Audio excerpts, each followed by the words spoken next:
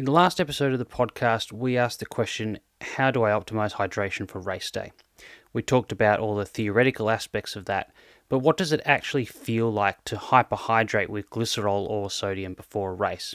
And does loading up on fluid the day before a race help as well? So today we're joined by Tokyo Olympian Ellie Pashley, who ran the marathon in Tokyo, and she shares her experience trialling both glycerol and sodium loading in preparation for the Olympics, what she learnt from that experience, what she ultimately used for the marathon in Sapporo, and how that ended up working out. We'll also discuss how Ellie monitors her hydration on a day-to-day basis, her drinking habits, and much, much more.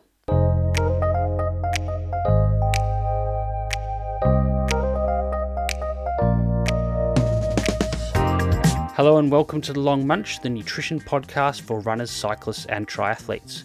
My name's Alan McCubbin, and together with my co-host Steph Gaskell, we're both accredited sports dietitians based in Melbourne.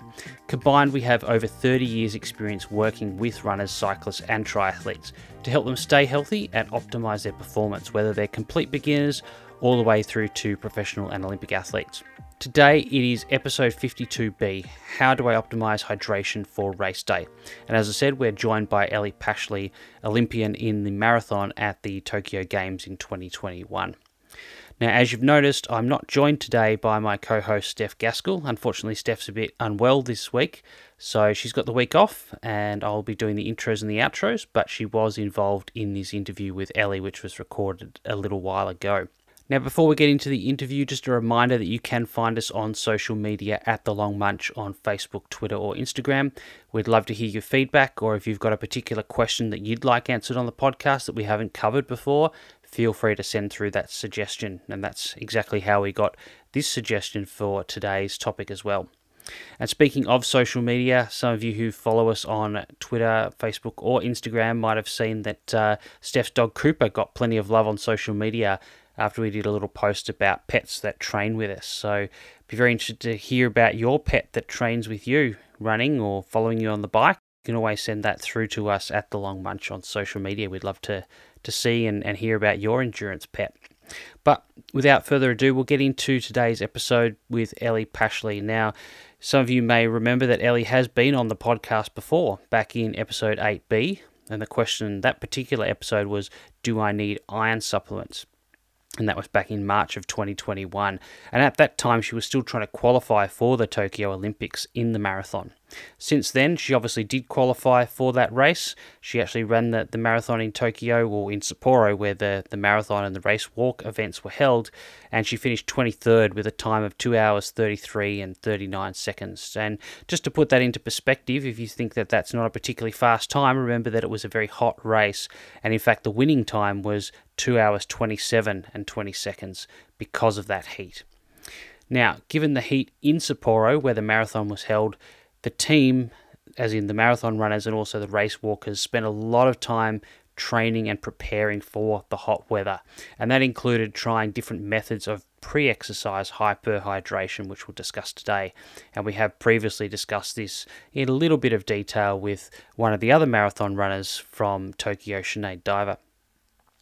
But since Tokyo, Ellie has also become a mum to her now 7-month-old daughter, and so she's just been returning to racing very recently. And you might pick up in this interview, we chatted with Ellie actually back in December. So some of the things that we talk about, like the European cross-country championships that had just occurred the weekend before we spoke to Ellie, that actually happened back in December.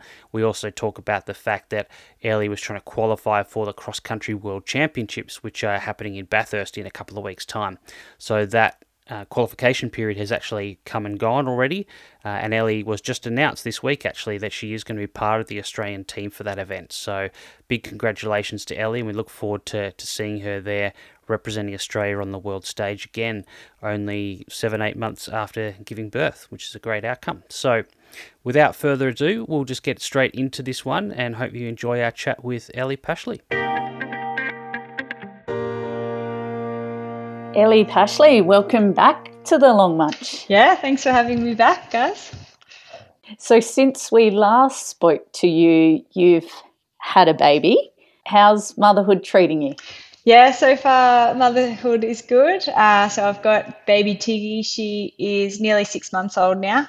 And yeah, no, I'm enjoying it. I was a little bit unsure about, or not unsure about motherhood, but it was something that I wasn't sure how I was going to go with it. But no, so far it's been really fun. Different, of course, but yeah, enjoying it. I think she's been a pretty easy baby on us so far, so we're lucky.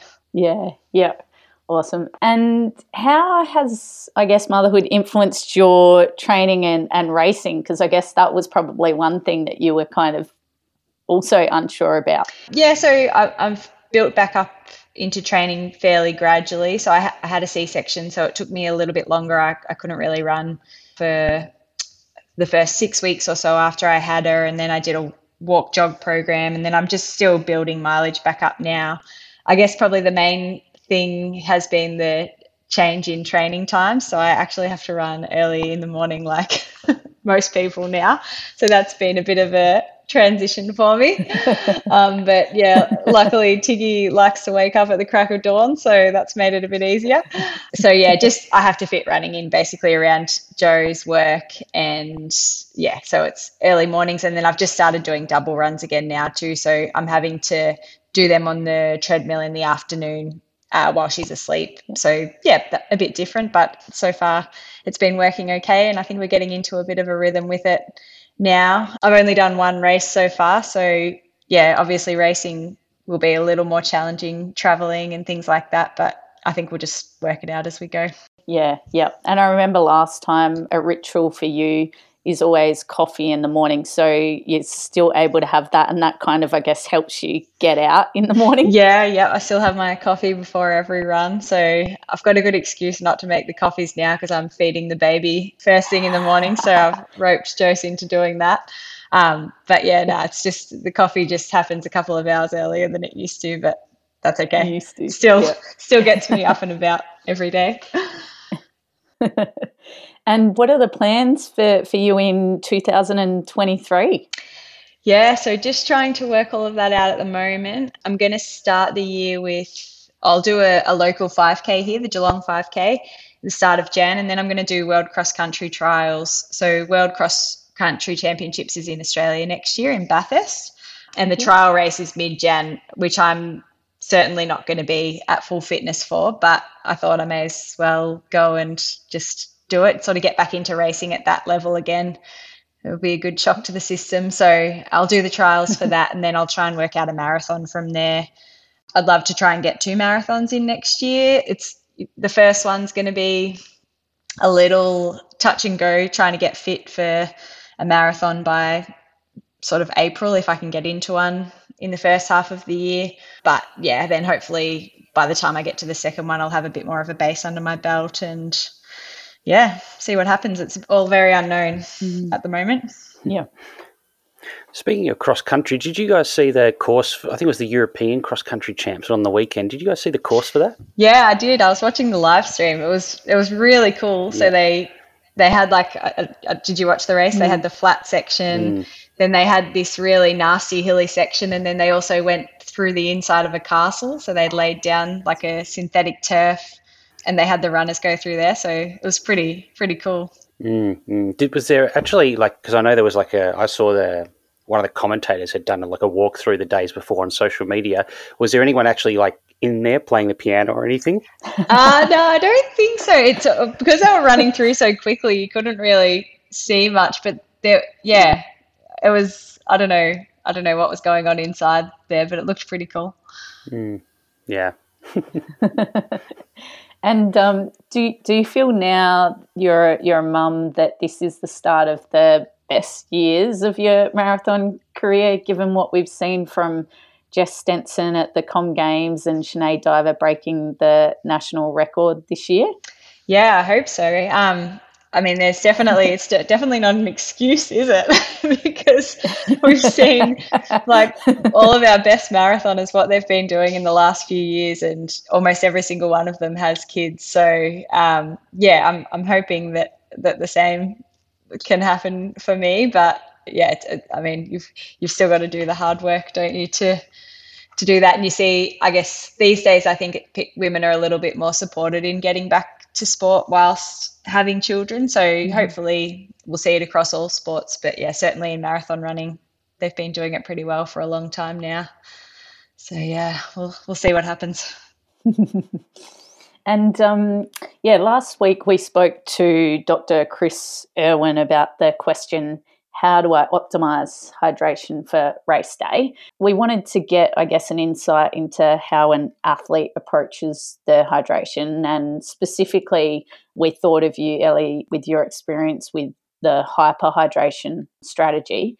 So back in, I guess it was 2021, you were preparing for the marathon at the Tokyo Olympics, although your event was in Sapporo further north. And it was expected to be about 22 to 30 degrees Celsius at the time, 60 to 80% humidity. And you did a training camp up in Cairns as part of the prep for that. You were practicing some of your nutrition strategies, including pre-cooling, pre-race hydration. And obviously we'll focus on the hydration part of it today. So I know a strategy you were trialling was hyperhydration with acute salt loading. Can you tell us what this involved for you? Yeah, so we trialed a few different things. We were actually lucky we had quite a bit of time up there, and we had Jess Rothwell with us, who was the team. She was actually like our team manager as well as our team dietitian. Oh. So she wore many hats that trip. But yeah, so we'll talk about this a bit later, I guess, too. We trialed some glycerol stuff and then also some salt loading, and we played around with different concentrations and different volumes just based on how we felt during training. So we did a mix of doing it before both hard workouts, long runs and easy runs, just obviously seeing how our guts handled it at different speeds and things like that. And we actually did the glycerol stuff first, and then I transitioned away from that into the salt loading just because I felt like that sat a lot better. And in the end, the one that I went with was 15 mils per kilo of water mixed with 7.5 grams a litre of salt, which ended up being 780 mils with about 5.85 grams of salt. And yeah, the big thing that I found was I struggle with large volumes of fluid. And so I had to try and find the happy medium. The salt didn't bother me, and I could tolerate a fairly salty drink. It was too much fluid. I just had issues with it sloshing around in my stomach whilst I was running. And I think the tricky thing with that marathon was there was so many variables. We were basically preparing for worst case scenario, which in the end we got with the heat. And there were so many things that went into it that we were trying to balance, optimal hydration, but also minimizing stress.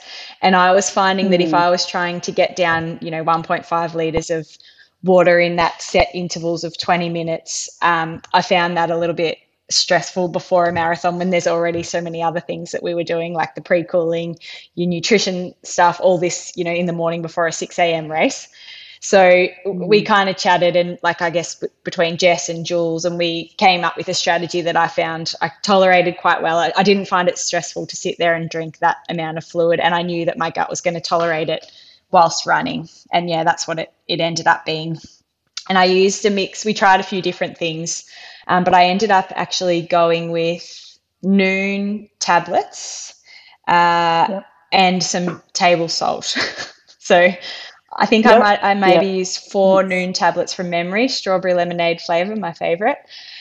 And then just added, topped up with just sachets of salt, basically. And that I found quite palatable. And yeah, because that was the other thing we trialed using carbs in that drink as well. And then I sort of found, I kept that a little separate. Again, trying to work out what felt best, what sat best in my stomach, and also, I didn't want to mess with the way that I'd been doing things too much. Yeah, so it was a bit of a juggle there. And how long before the race was it that you were drinking that drink? So I think from memory it was around 3 hours before. So our race ended up starting at 6 o'clock. It got moved forward. So I think we got up at 2:30 or something, and I started doing the drink mixes at around 3. So yeah, in that hour or so that we were having breakfast and getting ready to leave to go to the start line. And so yeah, I had 4 drinks of 185 ml, trying to sort of do it roughly within 20-minute intervals, but I wasn't too stringent on that on race day, just because again I didn't want it to be too much for the head. Yeah. It's interesting, like when you tried the larger volumes in cans, Ellie, and found that was sort of sloshing around in your stomach still, was that still sort of 3 hours before that you were having it? Yeah, so I think so. We usually we tried to stick to doing it the same way that we were going to do it before the race. So it might have been somewhere between 2 hours. I think maybe sometimes we did it 2 hours before and sometimes 3 hours before. Again, trying to work out, getting it close enough, but without it being too close that, we were still going to be feeling a bit full from it. And then obviously you don't want to do it, too far out and then lose the benefit by the time the race happened. Yeah. And like you mentioned, like obviously how early you had to get up to do that. Thinking back, if we took the hyperhydration out of it and you didn't do that at all, would you still have got up at that time anyway, or were you getting up extra early because of this strategy in particular? No, in the end, we had to leave to get to the start line, I reckon, at 3:30, 4 o'clock anyway. Japanese races are very organised and you get there very early. And we also had to start our pre-cooling protocol quite a way before the race. So it didn't affect the time that I would normally get up. But it possibly would have if it were a different race scenario. I'm usually pretty good with eating not too long before a race, so I'm not a person that needs to get up 4 hours before to have their meal. I can kind of have brekkie not too long before I run usually anyway. But yeah, in this particular situation, it didn't matter.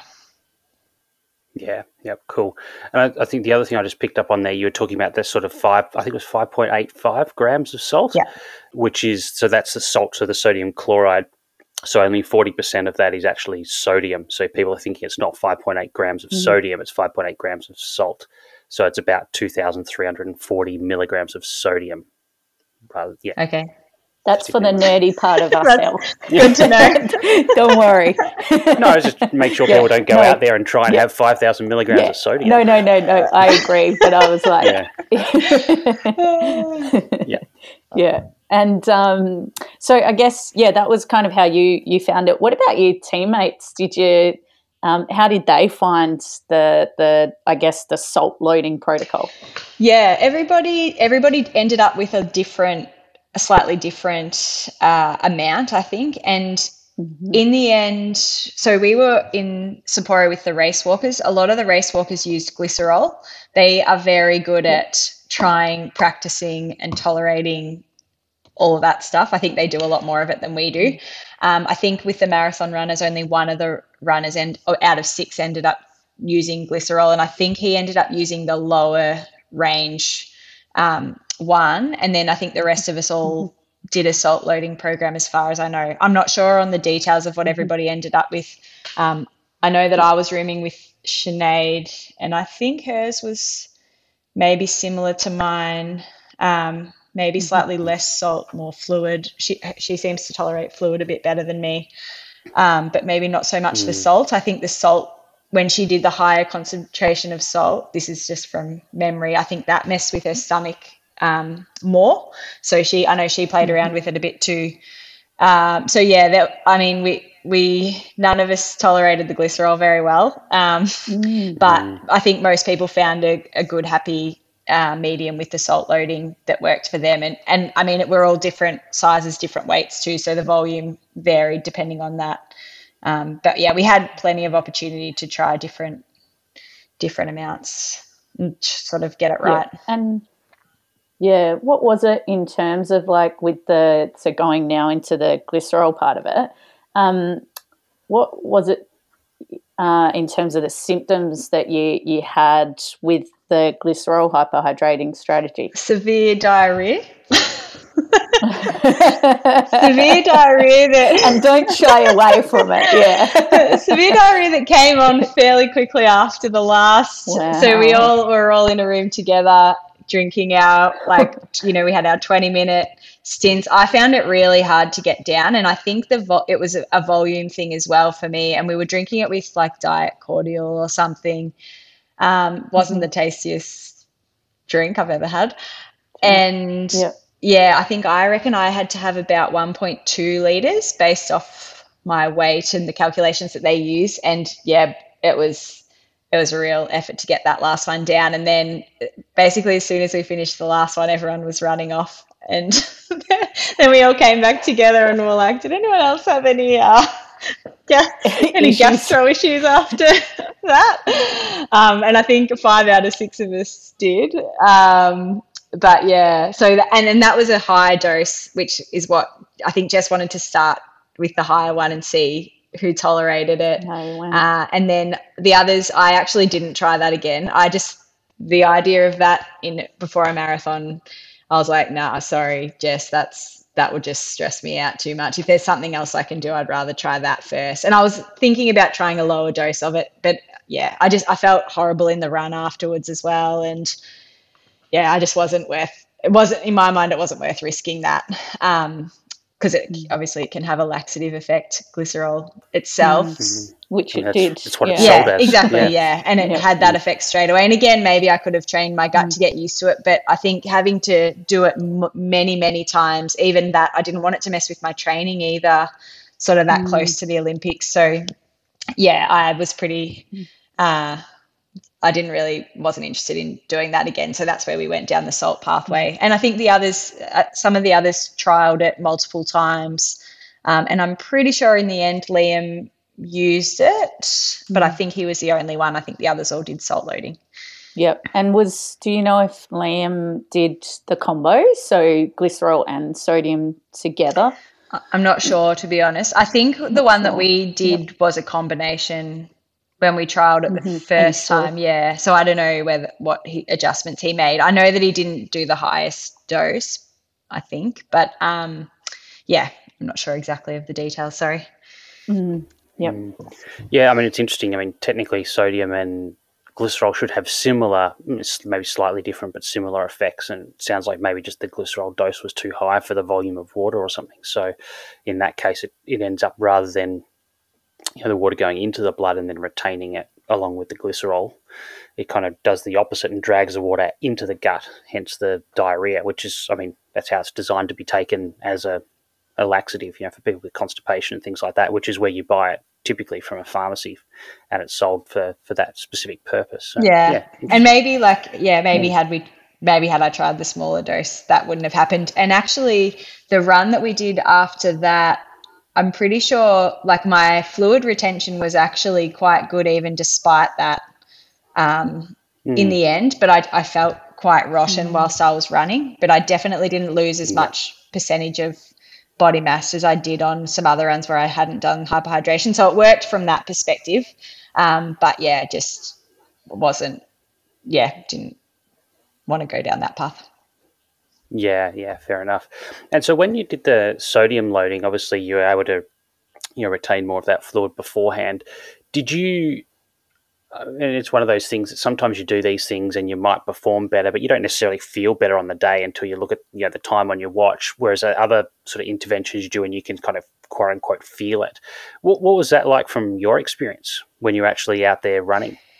Yeah, well, I didn't have any issue on the day with dehydration or even getting fluid. Like I felt the amount of fluid I guess I took on before the race, I felt fine. I didn't have any gastro issues during the race, and I drank a huge amount of water. We had water at every kilometre, and I actually tried to have a drink at every single kilometre.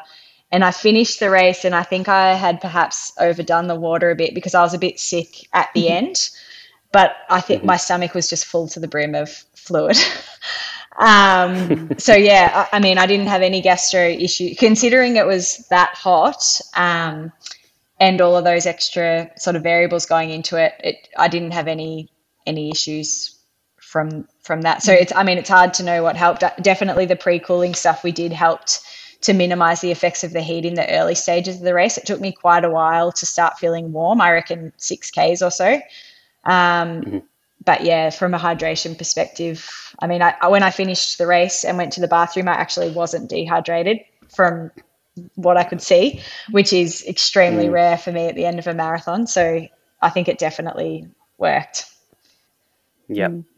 And one of the things that can happen sometimes with the glycerol or the sodium at the start, again, if you're going a bit too aggressive with it, is actually it increases the osmolality in your blood. Basically, it makes you more thirsty than you would otherwise be. And I remember when we talked to Sinead at the end of last year, we were mainly talking about the cooling side of it, but she mentioned the glycerol. That was one of the things that when she tried that, she just felt desperately thirsty in that period before the run. Did you find that with the sodium, or was that okay? Yeah, I didn't feel particularly thirsty. I mean, we were probably drinking quite a bit anyway, just being conscious of what we were about to do. And we actually used slushies as a pre-cooling method as well. So I was probably sipping on that the whole time, but I didn't feel as though the salt made me thirstier than usual. Or I think, perhaps maybe because it was the gap between then and when we started. I'm not sure. And probably just the amount of fluid that you were drinking sort of matched that sodium. Like if you had just had that salt in food, for example, without any fluid, you probably would have been thirsty and then gone out and drank something and satisfied that thirst. But essentially you've done that as part of the strategy. Yeah, true. And you spend a couple of hours before a marathon sort of sipping on water usually anyway. So, Yeah. All right, well, let's get into some of the other sort of more general kind of hydration strategies. Obviously talked about the pre-event stuff, but let's maybe look at the days sort of leading up to the event and then obviously during the race itself. So I guess aside from really hot events like in Sapporo, do you usually do anything different in the days leading up to a marathon in terms of your hydration compared to just, day to day in training? Yeah, I think probably in the week leading into it, I'm a little more onto hydration. I drink a huge amount of water anyway. That's never really been something that I've struggled with. The big thing for me is probably getting enough electrolytes in. So I think since the whole Tokyo experience, I'm better at that anyway. But usually leading into a marathon, I'll try and have an electrolyte drink each day, maybe in the 4 or 5 days leading into it. Most of the marathons I've done have been in cool conditions, so it hasn't really been a big issue. But yeah, just to make sure that I'm not just drinking heaps of water and not retaining any of it, which is possibly what usually happens. So yeah, just increase my electrolyte content. And then, I mean, obviously when you're doing a carbo load as well, that sort of helps with that fluid retention as well. So doing that for 2.5 days leading into a marathon also. Yeah, that was going to be my next question actually, was how that kind of fits in with your carb loading strategy. Do you tend to use a lot of fluids as part of the carb loading, or are they kind of two separate things? Like, do you put carbs in the fluid deliberately to sort of minimize the amount of solid food that you then need to eat on top of that? Yeah, I do. It's just makes it a little bit easier to top up your carbs if you're having, like things like Powerade drinks, even soft drink. I'll often have a couple of soft drinks in the days leading in. What else do we usually use? Yeah, so rather than just have like an electrolyte tablet like I might normally, use juice, Powerade, things like that to get extra carbs as well. And do you tend to, I mean, obviously you had this, like the Powerade as well, but do you tend to shy away from that a little bit just because like you're going to be drinking that on race day and you don't want to get sick of it before you've even started? Do you have that kind of mentality of this is what I'm going to have when I'm not running versus what I have when I'm running, or you don't really care too much? Not really. I don't usually drink Powerade during races. So in my mind, it's often something that I have before. Right, okay. Even if I've got a short race, I think it's always been like one of those little rituals that you have where I'll have a Powerade the day before, even though it's probably totally unnecessary. So yeah, no, I'm happy to drink that in the days leading in. And then on race day, I usually, for my fuel, I don't tend to use fluid for my fuel as well, just because I've had some issues in the past with if I have to get down a whole 200 ml bottle because I need the carbs from it. Sometimes when my gut isn't happy with fluid, I struggle a little bit with it. So I actually have gels and then I drink on top of that to thirst so that I can adjust it and still get the carbs I need in without the fluid if I'm feeling like my stomach's not liking the fluid. Yeah, and that probably is a lot more flexible too in terms of like your cool marathons versus a really hot day like in Sapporo. Yeah, absolutely. Because Yeah. I've done some really cold ones where, you can easily overdo the fluid side of things because you're actually not really sweating for the vast majority of it. Yeah. Yeah. And that's probably a good segue to my next question, which is probably more in the days leading up to an event or just sort of day to day between training sessions. Have you ever had the experience where maybe you've been a bit too aggressive with your drinking, say the day before a race, and then you've been up all night having to pee and have like your sleep's been disturbed because you've sort of overdone it? Yep, probably always before every race. Yeah. Yeah, I mean, I go to the toilet a fair bit during the night anyway, I think, because of the amount of fluid I drink in general. Yep. So it's not really a new thing. But yeah, I think being conscious of it in the days leading in means that I potentially do overdo it a little and end up needing to do that. And also before races, it's so tricky. Always, wanting to be hydrated, but not wanting to drink so much that you need to go to the toilet 5 times before the race starts. So yes, I'm still learning on that one. All right, so maybe you're not the best person to ask of what are the sort of telltale signs of when you need to sort of back off the fluid. Yeah. Needing to go to the toilet 5 times before a race. Yeah, exactly. And on the morning of a race where maybe you're not doing that sort of hyperhydration, what would be your strategy instead from a fluid perspective? Do you have sort of a set routine with that, or is it kind of just drink to thirst, or just have something with you and just sip on it as you're going about your business preparing? Or yeah, so if I'm running a marathon, I'll often drink like a Morton drink mix in the morning whilst I'm having breakfast. And that's, I guess, getting a combo of fluid and carbs and some electrolytes. So and again, I just sip on that. I don't force myself to drink the whole bottle, or I kind of just drink to thirst. I always have coffee before runs and races. So I know that's a diuretic. So trying to... not much. Yeah, not much? Not okay. much. No. Okay, that's good. Yep. Yeah, I'm always conscious of that, like trying to, make sure that I drink as well, just in case that is getting rid of any of it. But I usually will I'll drink to thirst leading in, and then about an hour before the race, I try and rein that in so that I'm not going in with excessive fluid in my bladder or anything like that before the race starts. Give it time to, get rid of what it doesn't need, I guess. Yeah, no, that makes sense. Okay. And then during the event as well, I think you mentioned before you tend to kind of drink to thirst. Like obviously, in different marathons and depending on what level you are, in the pecking order in the marathon, sometimes you have bottles that are handed to you by individuals or off a table. Sometimes you're dealing with cups. But in terms of your plan, it sounds like it's more sort of drink to thirst or feel rather than have a set plan of I'm going to get like this much fluid at this aid station and this much at this aid station. You don't really plan it out too much. Yeah, no, I don't. And so my plan is based around carbs often, and I usually have one gel every 5K, and I try and get about 70 or just over 70 grams of carbs in per hour.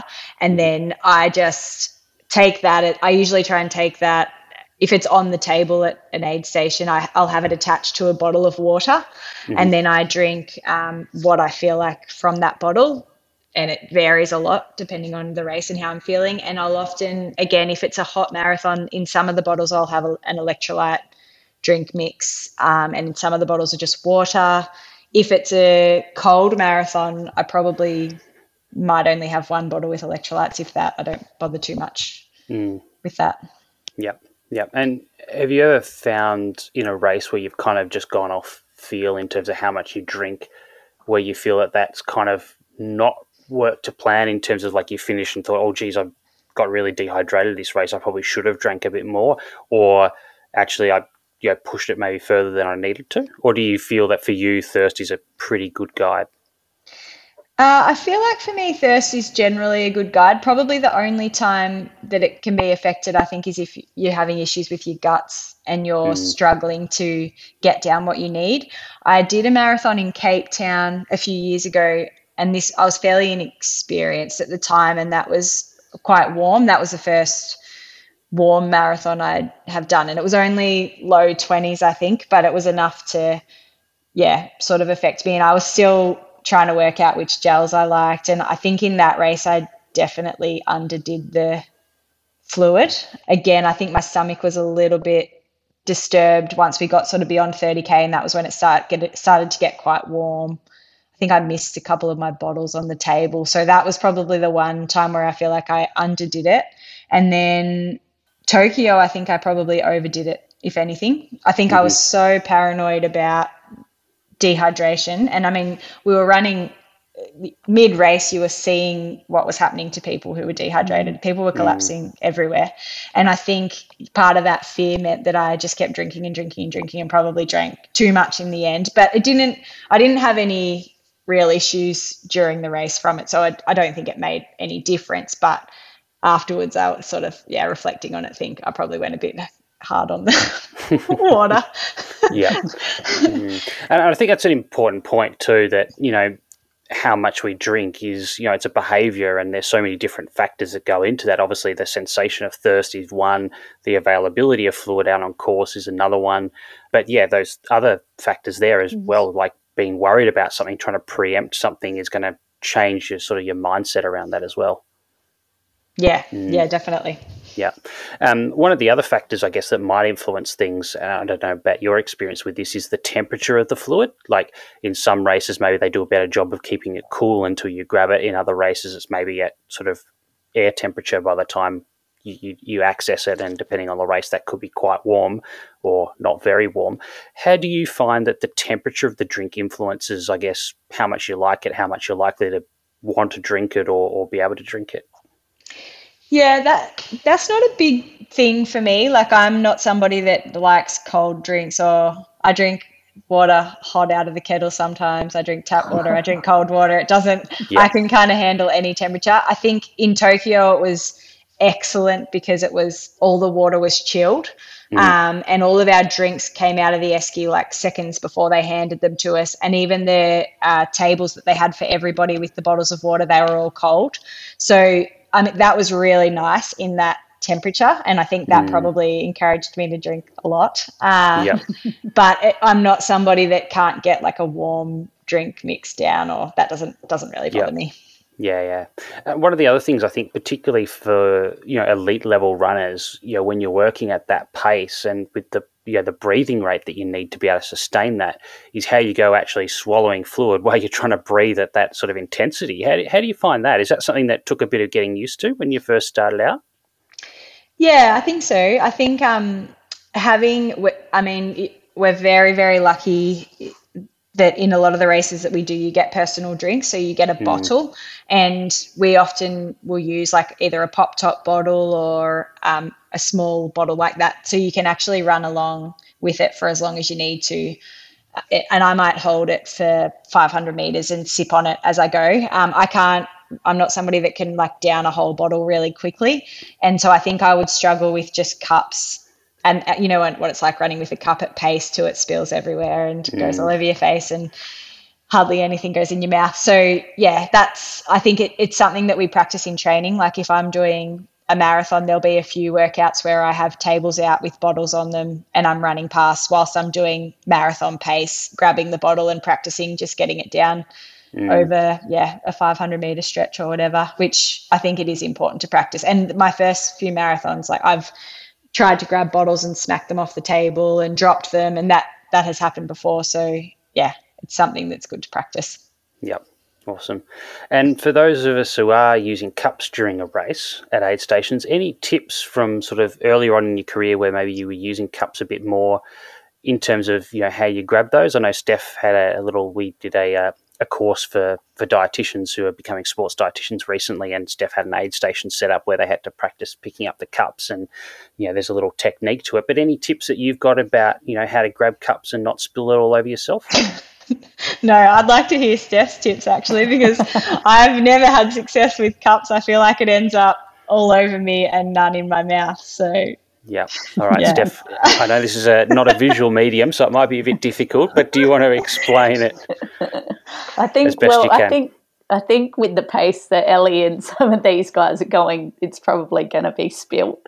But, you basically, you get your index finger is kind of in the in the middle L, and then I don't know how to explain this, and then your thumb and the other finger next to it, it squeezes in. So you're kind of pinching the top of the cup so it forms like a nozzle more than like it's not all round and easy to get out. So I guess the first bit there, Steph, is you have at least one finger inside the cup. Inside the cup, yeah. Your index finger is inside the cup and the thumb and the other finger on the outside of the cup, and then you pinch that in. And so then that makes the cup form like a nozzle. It's kind of like a little spout. Yeah, exactly. Okay. Yeah. So this works for paper cups, maybe not for plastic ones. Yep. And then just sip on it, or go in one go. And then you can just sort of either sip or go in one go, but at least it's kind of reduced that surface area, I guess, for all the water to kind of spill out. So it closes most of it, but leaves a spout at the end, which makes it also easier to drink from. That's a good idea. Yeah. So you don't just throw it at your mouth and hope that some goes in. Hope for the best and splash everyone else, which they're probably appreciating because they get the cooling effect. But especially when it's, but not so much when it's Gatorade or Powerade or something. It's just sticky everywhere. Yeah, I've made that mistake many times where I've thought I was grabbing a cup of water to put on my head and it wasn't water. Yeah. Yeah, we'll add the link to that technique because I didn't do a good job at explaining it. We'll add the link to the social media. Yeah. Awesome. Final thing I was going to ask you, Ellie, in terms of, and this is going back to sort of the pre-exercise hydration side of things now, just day to day, are there any particular things that you use or things that you do to sort of keep an eye on your hydration? Is it something that you're conscious of, or it doesn't really bother you, just drink and let your kidneys kind of take care of the rest? Yeah, I don't measure anything, I guess, scientifically. I'm extremely anal at always having drink bottles with me at all times, everywhere I go, multiple drink bottles. My husband thinks that I've got a bit of a problem with drink bottle obsession. So, that's the main thing for me. And particularly now I'm finding, because I'm actually breastfeeding as well, I get so thirsty, and it's even more of a juggling act with training, trying to stay hydrated there. So, I mean, my main thing is, I guess, just when I go to the bathroom, looking at the colour of my urine and making sure that it's a good colour. I've never really done any testing on that. And I don't, as far as weighing myself pre and post exercise, we did a lot of that leading into Tokyo, just trying to work out how much fluid we were losing. But day to day, I don't do much of that, to be honest. I think I did so much of that in the lead into that race that it's been nice having a break from all of that. But we did that like almost every day, I think, especially when we were doing the heat training as well, when we were doing saunas and things, because we used a lot of that information with the rehydrating after those sessions. So we were using a protocol where we did 150% of what we'd lost, and we consumed that within 3 to 4 hours, I think, after the exercise. So if I do a hot marathon again, I probably will use some of those strategies, but your day to day, I just try and look at that. If it's warm, I'll have an electrolyte tablet. I've got like some pre-mixed SIS electrolyte stuff that I'll drink. But other than that, it's pretty bit of guesswork. Yep, fair enough. And so it sounds like even in summer, when you're doing, say, just a long run in training, it doesn't sound like you would do anything different or specific for that, or have a conscious plan for that, because you're drinking quite a bit anyway. It's just continue that into that session. Yeah. And it's actually a bit tricky where we live and where we do our long runs, because there's no water out in the bush. So that's something that even a couple of weeks ago, I actually dropped a bottle on the way, a big bottle of water for everyone, because I knew it was going to be hot and we were doing a loop that had no water on it. And even on Sunday just gone, it was quite warm and I had 28 Ks to run with no water out on course. So that can be a little tricky. And sometimes we will try and plan for that, where we'll put some drinks out somewhere. But basically I'm relying on my hydration before it and rehydrating after it, which, you've got to be a little bit careful of as it warms up. Most of the year down here it's pretty cold and crap, so it doesn't matter. But the next few months will be a test. Yeah, it's an interesting point, because we talked about this with Asker Jørkendrup a little while ago, more so about carbs during training. We talked about the fact that a lot of runners struggle to get those higher amounts of carbs in compared to cyclists, and a lot of it is possibly because they just don't practice it enough in training. And this is probably one of the issues why is how do you carry and access that much with you compared to cyclists. You can stick things on your bike or in your jersey pockets or whatever. It's a lot easier to carry around.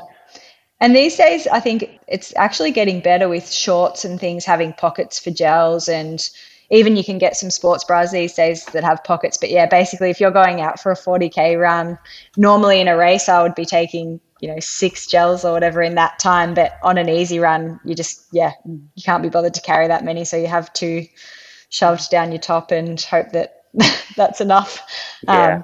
And I think, I'm not sure if like with the cycling versus running thing too, because we found this a little bit with the race walkers in training, whether just the amount of, I think running is a little more, well, Steph, I know you do lots of research on this, whether it affects your gut more too with the movement. Vibration. Yeah. Yeah. So it's not for some reason in races, it seems to be okay. And we do try and practice it in training, but it's probably pretty rare that you're taking on the same amount in training that you are in races. Just because sometimes you're like, I'm going to feel sick if I have 6 gels on this long run. But probably should do that more often. I was just about to say that, Ellie, in my head, and I was stopping myself. I was like, don't say it, Steph. Keep it out. Train your gut. I've heard it before. All right. Well, I'll hand back to Steph now, and we'll get stuck into our bonus round. Awesome. So I don't know if you remember, but back in episode 8B now, when we asked you about your alternative career path, you said you'd be a professional basketballer. So Al and I are just wondering how those skills are going. They're not very good. I probably haven't touched a basketball since I spoke to you guys last time. That might have been when I was going through a little phase of going to the school here and playing basketball against Jose. But I have been trying to convince him that we need to concrete our driveway so that we can put a basketball ring up for Tiggy. So I'll get back to you once that's done. Hopefully, I can work on my career. Hopefully it's not too late. I'm 34, so I should still have a few good years of basketball left in me. I was going to say, if the running continues on for a while, you might just have to live that dream out through your job. Yeah, I think so. I think with my height, it's probably going to be, not good for me or my children. But anyway. You also mentioned last time that you'd love to run the Boston Marathon. So is that any closer? That's funny you say that too, because I was talking to Julian about this yesterday and telling him how, because I'm trying to find a marathon to do next year, and I was saying to him how I'd love to run Boston. And Nick Bordeaux, who's my agent as well, I'd also mentioned it to him, and they're both just like, no, you can't, because Boston actually doesn't count as a qualifier for anything because it's net downhill, even though it's quite a hard course. So, I think they're trying to encourage me to wait and do that in a year that's not trying to qualify for something. So because next year will be within the Olympic qualifying period. No Boston next year, unfortunately, but one day I'm going to do it. One day. Yeah. So we're looking at 2025. Yeah, maybe. Yeah. When the basketball career is starting. Exactly. Well, I don't know how I'm going to juggle those two. And what's the best thing about being a mum? Good question. I think, what I've probably enjoyed is having like a little buddy to hang out with all day. So, when you're a stay-at-home mum, I guess, and training, it's sort of, there's a fair bit of downtime during the day, but it's kind of nice to have somebody to hang out with, even if she can't talk back or anything like that yet. But I think that's been more enjoyable than I was expecting so far. So I'm sure that's going to get even more fun too once she's a toddler and she's become even more interactive and talking and playing and stuff. Probably will also get a lot more tiring, but that's okay. We'll work it out. And your funniest running mishap or most memorable running experience? Probably going the wrong way at the New York Marathon. Did I say that last time? Oh, no, I don't think. No. No, yeah. So, you know how in Australia we go to the left? So the way that the marathon course went, so Sinead and I, for some reason, were leading the race. This is about 5Ks in. Yep. We really shouldn't have been leading the race. I'm not too sure what we were doing there.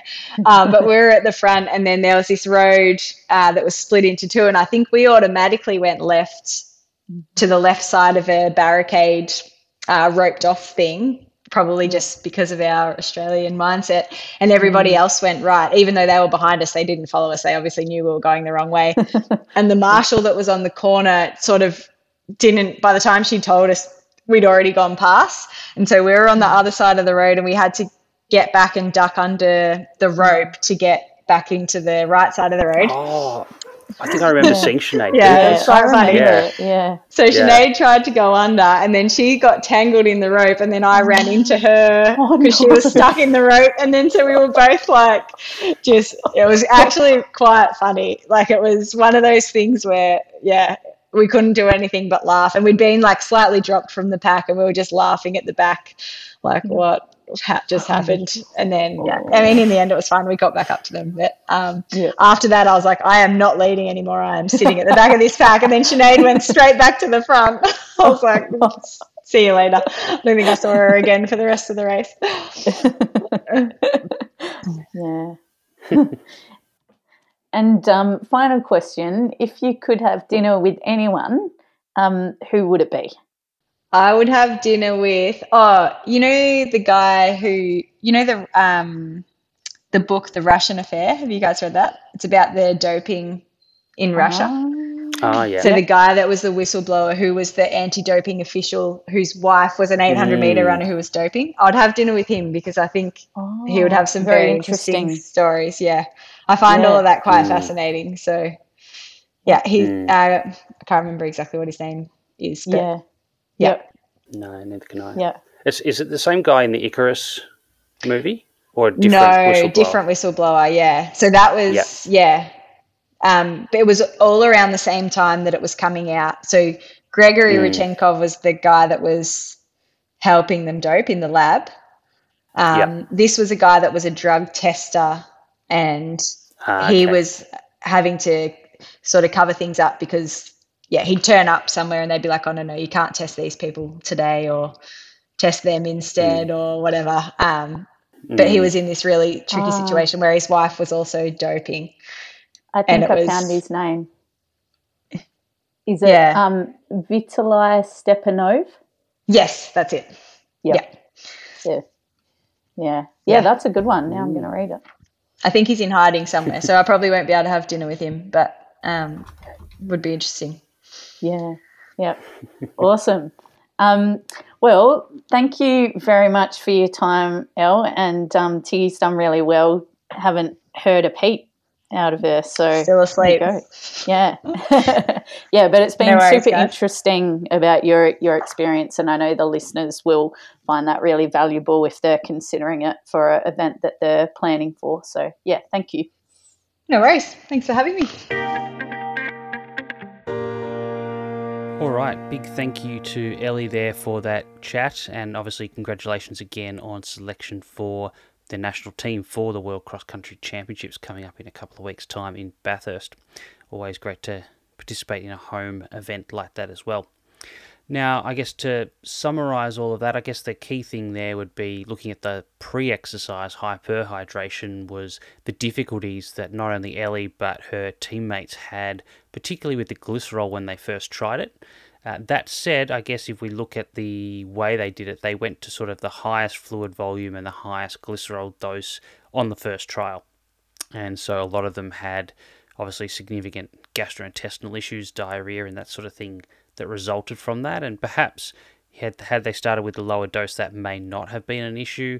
Perhaps also had they started with a lower volume of fluid and slowly worked their way up, they may have found their tolerance of that fluid would be a bit better. And Ellie obviously talked about the fact that the race walkers had spent a lot more time practicing these sort of techniques before the Olympics compared to the runners, and maybe they did better because of that, or whether it was because the actual mechanics of walking versus running makes it a little bit different in terms of tolerance. It's not 100% clear, but I think the key thing there is that we do know that you can train the gut to get better at coping with any kind of fluid volume, and so starting small and working up might be a better way to go. But obviously, as Ellie said, they had their pre-event camp up in Cairns. It wasn't that long before the Olympics, and they didn't have a huge amount of time to try that, and it was coming into a crucial training block, so they didn't want to compromise that training block by having to do a whole lot of gut training at the same time. So ultimately, they decided to go down the path of sodium, which Ellie tolerated a lot better, and a much smaller volume of fluid with that as well. But I guess if we're to wrap up the topic more broadly about how do we optimally hydrate, we sort of talked about this last week, but we've got that practical model, that WUT model, so looking at weight, urine colour and thirst. So if your weight's within 1% of what it normally is when you're pretty well hydrated based on past experience, then you're probably okay. If your urine colour is sort of a pale or clear colour, then again, probably a good indication. And also if you're not particularly thirsty, you put those three things together and you'd be pretty confident that you're fairly well hydrated without having to guzzle litres and litres of fluid the day before a race, because as Ellie just talked about, the fact that you have to be up all night peeing really disturbs your sleep and your preparation for that race that you spent so much time training and preparing for. You don't want to ruin it because you had a terrible night's sleep the night before the race. So usually drinking to thirst, if you've got 12 hours or so since the last training session, unless it's been like a massive session or a race, a stage race or something like that, that will usually be adequate to restore the fluid that you need. And as we said, careful not to go overboard with that. But if you feel like you are a little bit underdone on the fluid side, having about 5 to 10 mils of fluid per kilo of your body weight about 4 hours pre-exercise, or 3 to 5 mils if you've only got, say, 2 hours from the time you get up to the time you have to race, then those are pretty sensible strategies just to top up the fluid, let the body deal with that, let your kidneys deal with that, and pee out any excess before you have to start your race. In terms of the sodium loading, obviously we talked about that last week as well. There's different concentrations that you can use of that, but trying to get that close to that blood concentration is probably the way to go. The volume of fluid that you have with that, obviously Ellie went for a smaller volume of fluid in the end, probably more around the kind of 10 to 15 mils per kilo, but you can go as high as, say, 25 mils per kilo of your body weight of fluid, provided that you've got adequate glycerol or sodium with that. And as we mentioned last time, getting that dose of glycerol or sodium right is super important, because if you get it wrong, either you're peeing out all the excess because you didn't take enough of those things, or you're getting all these sorts of gut issues like Ellie experienced with the glycerol because you're probably taking too much relative to water. So because of that, we generally recommend getting professional support if you're going to try one of these particular strategies. But again, as we said in last week's episode, or last time's episode, I keep forgetting we're every second week now, you don't need to do this in a lot of situations. Ultra endurance exercise, there's probably no need for hyperhydration. If you're someone that's happy to slow down through aid stations and get water, there's really no need for hyperhydration. It's really for probably mostly elite athletes in those sort of very high intensity events where the cost of slowing down is going to ruin your race, or where your sweat rate is going to be so high because of the extreme heat and the pace that you're going at, therefore you're producing so much body heat that it's going to be prohibitive to actually drink enough fluid to stay well hydrated during the race. And there's actually only a small handful of situations, like an elite marathon in hot weather at an Olympic Games, where that kind of strategy would be particularly useful.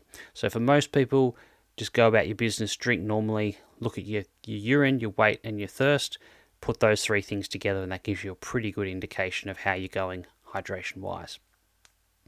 Okay, so let's move on to our next episode. And actually, I can't tell you the topic for the next episode yet because we've had a bit of toing and froing with potential guests, and we haven't been able to lock in exactly which one we're going to get for our next episode.